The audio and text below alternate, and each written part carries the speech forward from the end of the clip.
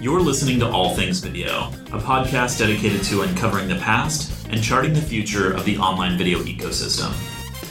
This episode is brought to you by Shareability, a social content company that makes videos people actually want to watch. They work with brands and influencers to create content that explodes across the web through social sharing and organic discovery. For years, Shareability has been topping the charts with crowd-captivating videos for brands like Pepsi, Pizza Hut, Sony Entertainment, and Cristiano Ronaldo's Rock, delivering over 1 billion views, 5 million shares, and 50,000 press mentions.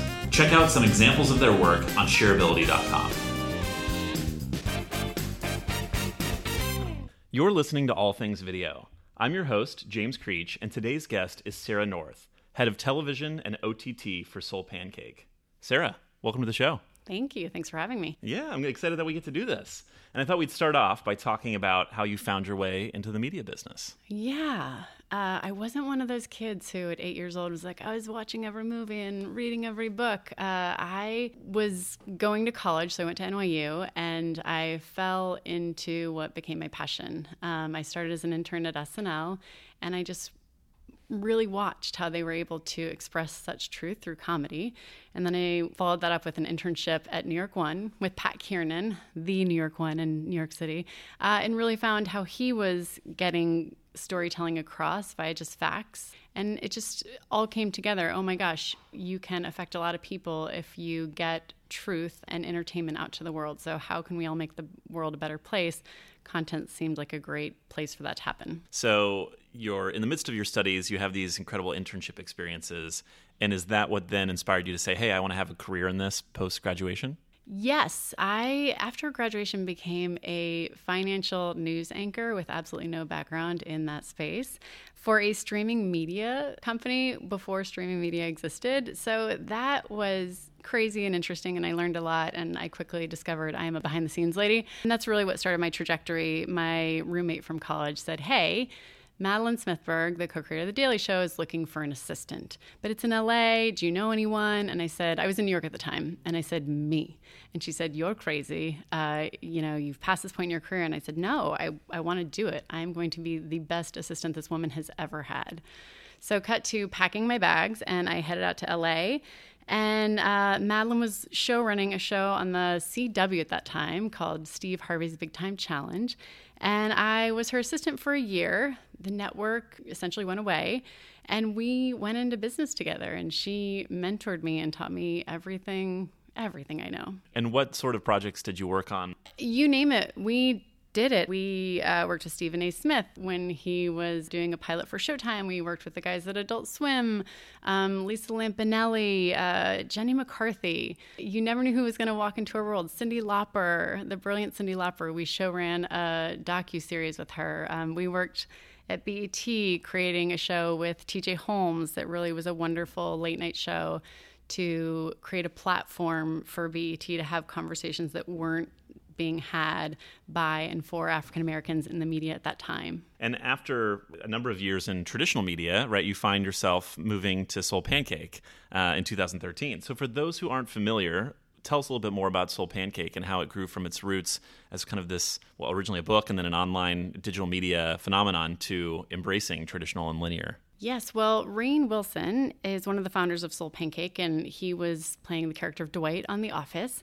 And obviously, at the height of The Office, Rainn, being the person he is, was looking at the landscape of content and said, oh my gosh, I want to use this success to help make the world a better place in some way, shape, or form. So the founders got together, and they did a New York Times bestselling book, and they quickly pivoted to video and found their foothold.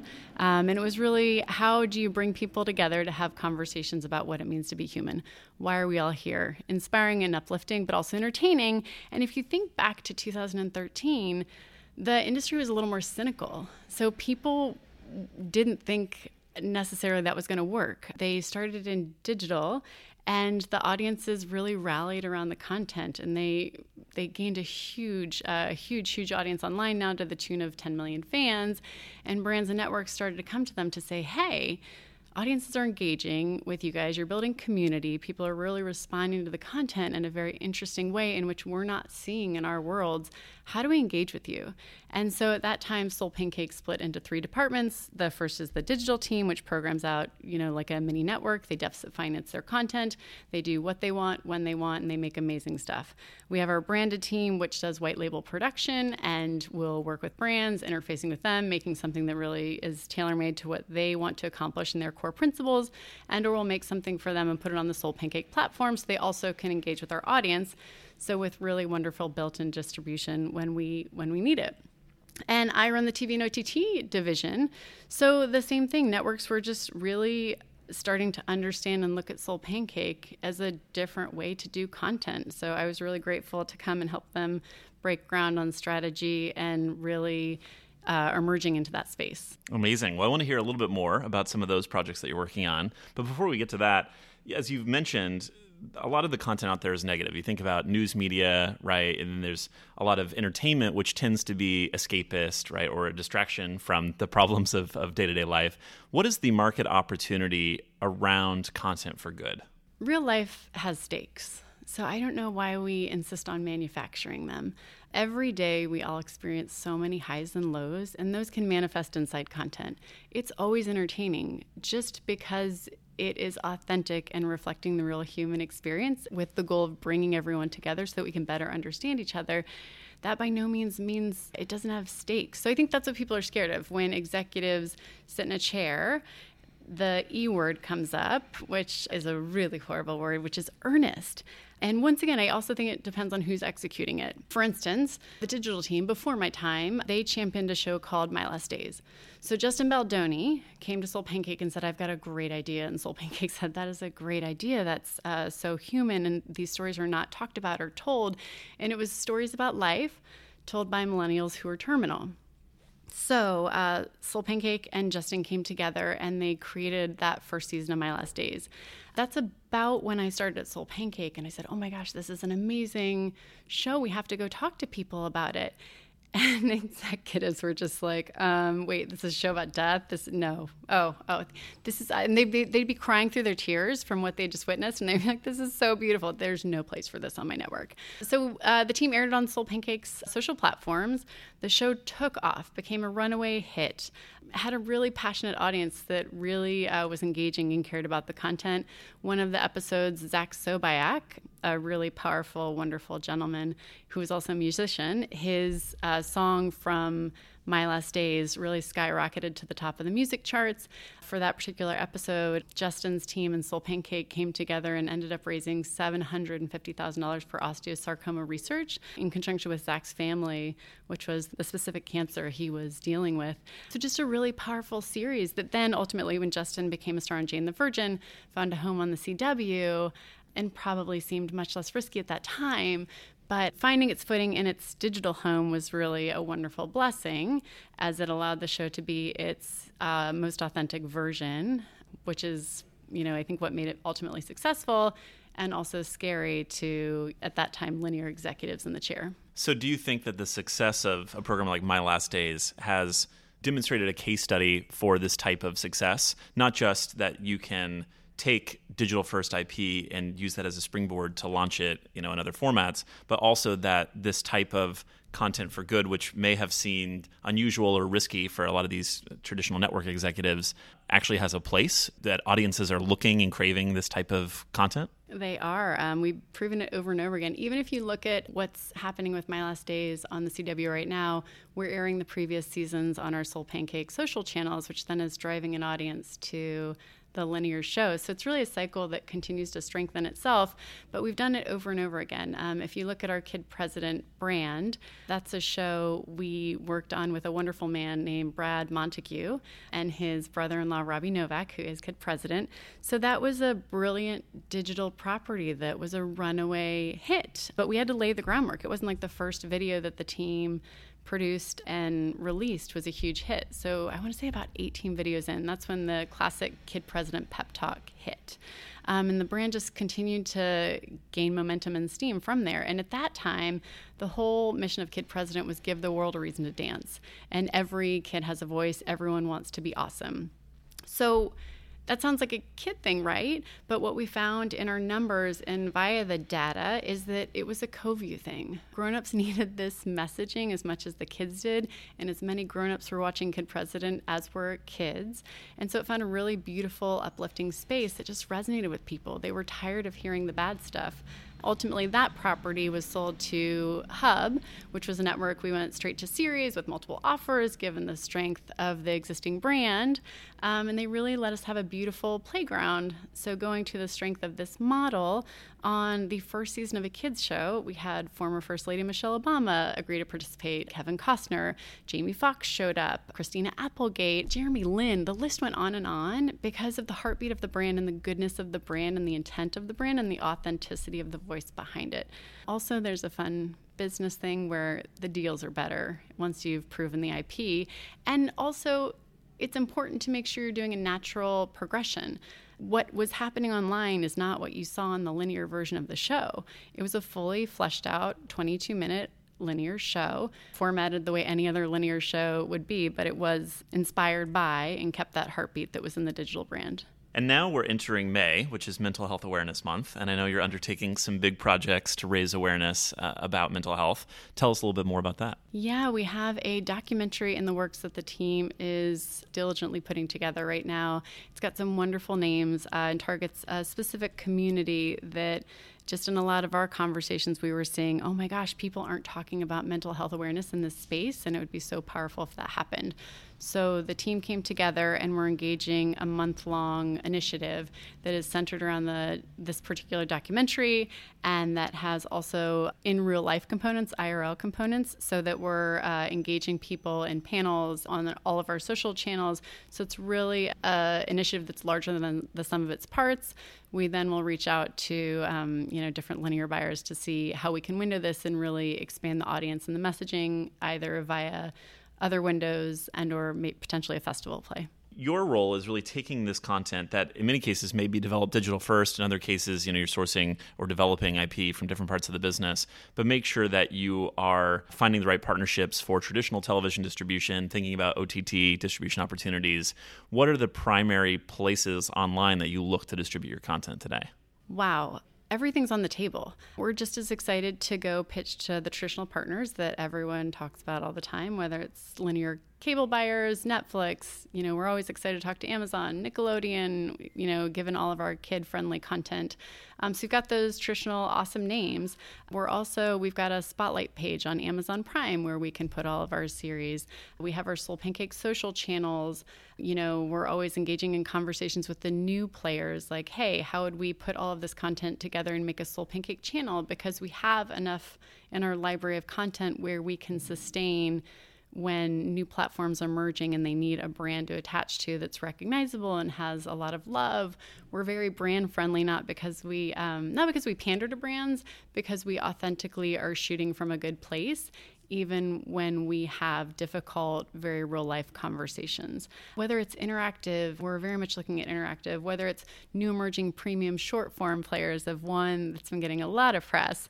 All of these conversations are very easy for us to have given the tools we have in our toolbox, and also we're as much digital and can create digital native content as we create premium long and or short form content, but just leaning into those emerging platforms. So not necessarily trends. We're not huge on leaning into trends, but always making sure you're innovating while creating things in an excellent way and making sure you're creating the content in a way that's for the audience who's going to ultimately ingest it on the other end. Because with all these emerging platforms, who's watching this and how are they watching with it? And the OTT landscape is changing so much right now, right? If we've seen increased competition on the SVOD side, you've got, of course, Netflix and Amazon, but also Disney Plus launching in November. You've got Disney now with a majority stake in Hulu. And then you've got new entrants. Sony and NBC are thinking about what they're going to do from an SVOD standpoint. But you also have the AVOD side, right? You've got platforms like YouTube, but then you have Pluto TV acquired by Viacom. How do you think about those different kind of business models and platform partners as a chance to distribute content? Madeline used to say, Barney's had a slogan, they're all going to need clothes. So we authentically know who we are. We authentically create according to our mission statement. So they're all going to need content. As the content landscape becomes fractured and cluttered, that doesn't scare us. We just see that as opportunity. In development, we have a really wonderful scripted show about a first-generation Haitian American family that definitely leans into a more edgy version of what the dating life of a 27-year-old gentleman who's trying to really come of age looks like. So we've got that flexibility in my department specifically where we're not distributing things, but it still ties into our core values of who we are, how we want to see representation in the world, really telling authentic stories, always leaning into diversity and inclusion.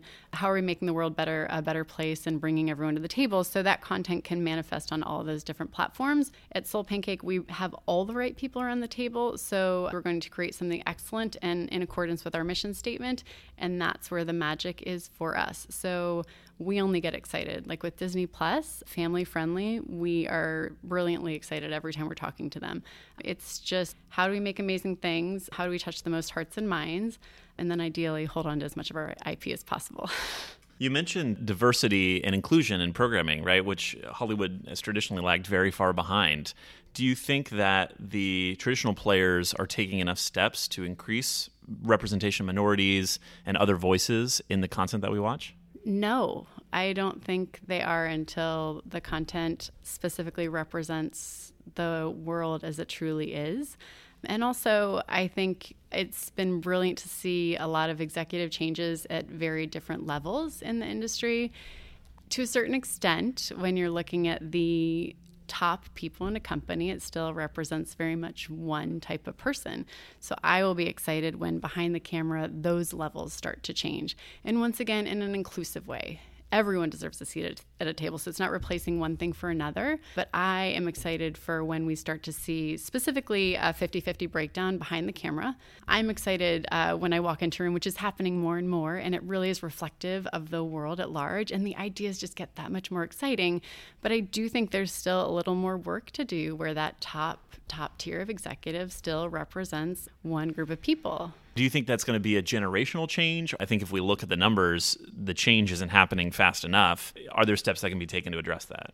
I think we all have to work on it really hard together. I don't think it's one person's job. One of my favorite production partners just had a conversation with me the other day where I was talking to them and they said, Sarah, we love working with you guys so much. How can we work with you even more? And I said, show me your list. And they said, what do you mean? And I said, show me your list. I want to know exactly who you're going to pull, and I want to make sure it's reflective of the world. Like, that's how you're going to work with me more. So I feel like it's people saying that. And a lot of people have had some really bold statements, and I think that's where it starts. And then, certain people sit in certain very powerful chairs for a long time, and that will take a little bit of time for things to change. We are seeing that movement happen slowly, but I think it's a team effort. I think everyone needs to be doing as much as they can every day, because these institutions and systems were set up in a flawed way for a really long time. So it's all hands on deck. Definitely. And I know that you've been thinking more and more about international distribution opportunities for your content. And I expect that that plays a role, right? That we've seen, just as one example, China playing such an important role in feature film box office receipts. And thus, they're in many ways kind of shaping the type of content that gets created with the incentives that they offer. And we're seeing more Chinese inclusion representation in certain films. What do you think about the international opportunity, and what steps are you taking to attract more international distribution opportunities? Yeah, for us right now, a really wonderful thing is proof of concept in the format space. So if we can prove something that has, if we can make something a domestic hit as a format in the short form digital space, we can and have very recently started to license out those formats as linear long form international formats. So I feel like there's a huge format opportunity for us, given that a digital proof of concept is now acting as similar a domestic success was, on the linear side. So we're just using those tools in our toolbox to have those conversations. In terms of including people, we are always trying to bring different voices to the table. Also, for me, it's really important that authentic voices are telling their own stories. Even when Madeline and I were hired to showrun the show at BET, they made it very clear, you're here to build the machine. You're not here to be the voice. So I think it's important also to make sure that the right voices are always shining through in all the content. And then the casting should reflect the people making the story as well, but also just making sure that you're always being very inclusive. These are all human conversations and human stories, and we're all human. What's coming next? If you had to make 3 predictions about the future of the digital media space, what would they be? The digital media space in general, I feel like premium content is in all areas now. And I don't think we're going to see the distinction between digital media and linear, long form, or whatever terminology everyone's using. I think it's confusing now when people are releasing, digital updates, and it's including Netflix. So I think the terminology is all going to morph and change. I think you need to make premium, amazing stories, and you need to know who the audience that's going to ingest them so you get it to that audience. I think interactive is going to become a bigger and bigger piece of what's happening. I'm interested to see what happens with Quibi. I think they're poised to do something really amazing. And I think everyone had their eyebrows raised despite the fact of all the wonderful financial backing and the players involved. But the more I hear them talk about the data they brought to the table as they were strategizing that initiative, the more excited I get. In terms of trends that are moving forward, I mean, it is anyone's guess. I think it's exciting for us to create IP and know that we can exploit it on every different platform. I think just creating a story is not going to be enough in the future because your content will have the potential to get lost. It's about creating movements, communities, larger engagement. So great, a piece of content is a starting point, but what are you really trying to do as an overall mission? Great predictions, and I wanted to highlight a few of them. One, you mentioned interactive. Are you thinking more about opportunity in gaming? Are you looking more at new technologies like VR and AR that create interactive and immersive content experiences? What do you think about when you look at the interactive landscape? For us, what's most exciting about all of those, we're exploring all of them. And quite frankly, it all points back to empathy. That's not what people thought of initially, maybe when they were thinking of gaming and how storytelling was all put together. So for us, empathy is just such a core principle of how we create content. So the opportunity in ways to literally have other people walk in someone's shoes and increase empathy in storytelling, that's really exciting for us. Obviously, it wasn't interactive, but I just feel like the new Queer Eye was such a brilliantly done series. It was a notable show before. What differentiated for me that series from this new incarnation is I was like, oh my gosh, they are producing this with such empathy, from the location choices to the team they built to the different stories they're pulling in. And that elevated it. And that makes it something that people really connect to versus just being a piece of content. And I think the emerging interactive platforms are just going to give us opportunities to enhance those experiences of empathy and storytelling. And you also mentioned Quibi, which I'm curious to hear a bit more about. They're focused on the short-form content opportunity and trying to kind of make that more premium, a move away from UGC to some extent. Do you see a place for that sort of premium short-form content? And if so, what is the business model or market opportunity around it? Well, I only know what I have heard from them. They've identified that 7 a.m. to 7 p.m. block of time is key. They've zeroed in on that. It's what are you doing while you're waiting in line at the DMV, or you've got 5 minutes before you go into your next meeting. So really keying into that and then elevating the storytelling, I think, is a brilliant move. They're specifically going after that millennial demo. They're pulling in huge names. I think it's going to be an exciting disruptor. And I mean, the data backs it up. So I'm optimistic. I think content is a brilliant fusion of going with your gut and data. And I think they've done their homework. And I mean, no one's got a better gut than Jeffrey Katzenberg. So I'm optimistic and bullish as to, how successful they're going to be. What does the future hold for SoulPancake? The goal is to, in my opinion, grow as big as possible. Quite frankly, the larger you are, the more hearts and minds you can affect. So further expanding the platforms as they emerge, we're very strategically on a lot of different platforms, whether it's in the air, in your Amazon Prime, on traditional social channels. So who are we not yet talking to? Because we really feel like expanding the power and footprint of our voice will just expand the opportunity for us to bring people further together. So strategically getting our voice out to as many people as possible. One of the questions I ask everyone who comes on the show, since there are a lot of entrepreneurs and innovators who listen in, is if you were starting a business in the digital media space today, what would you do? I would partner up. Alliances are so key. Good partners make for better content. We're still at any stage of what we're doing, we're still ultimately packaging. There's a lot of traditional tenets that go into what we do. The idea that any of us are poets is false. So who are you partnering up with? Why is that exciting and making people cock their head to the left or the right? I don't know which way people cock their head. But why is it surprising, unexpected? How are you making a larger noise? But partnerships that are interesting, either on the platform front, on the celebrity name front, on the production front. Partnerships in my world are still very, very key and definitely move the needle because they give people bankable things to tangibly hold on to, and very, very scary and, times where things are changing. It's something that they can all rally around and say, okay, we understand this. Got it. Sarah, where can people find out more about you and more about SoulPancake? Me, via SoulPancake. I'm not a big person on social. It's very much in juxtaposition to what I do and the company I work for. You can follow SoulPancake pretty much anywhere. Like I said, it probably depends on where you prefer to ingest content, media, social information. So anywhere from YouTube to Twitter to Instagram. And when we have a few exciting things that are in the works that we hope to be able to announce soon, those will just be in the trades. We do it every different way. Well, I encourage people to check out some of the amazing SoulPancake content out there. Really incredible, uplifting content. In a sea of negative content, SoulPancake is a voice for good, and it's incredible to see those stories being told. Thank you so much. Thanks for having me. Thanks for tuning in. I'm James Creech, and this has been another edition of All Things Video. If you like what you hear, we hope you'll share and subscribe for new episodes. See you next time.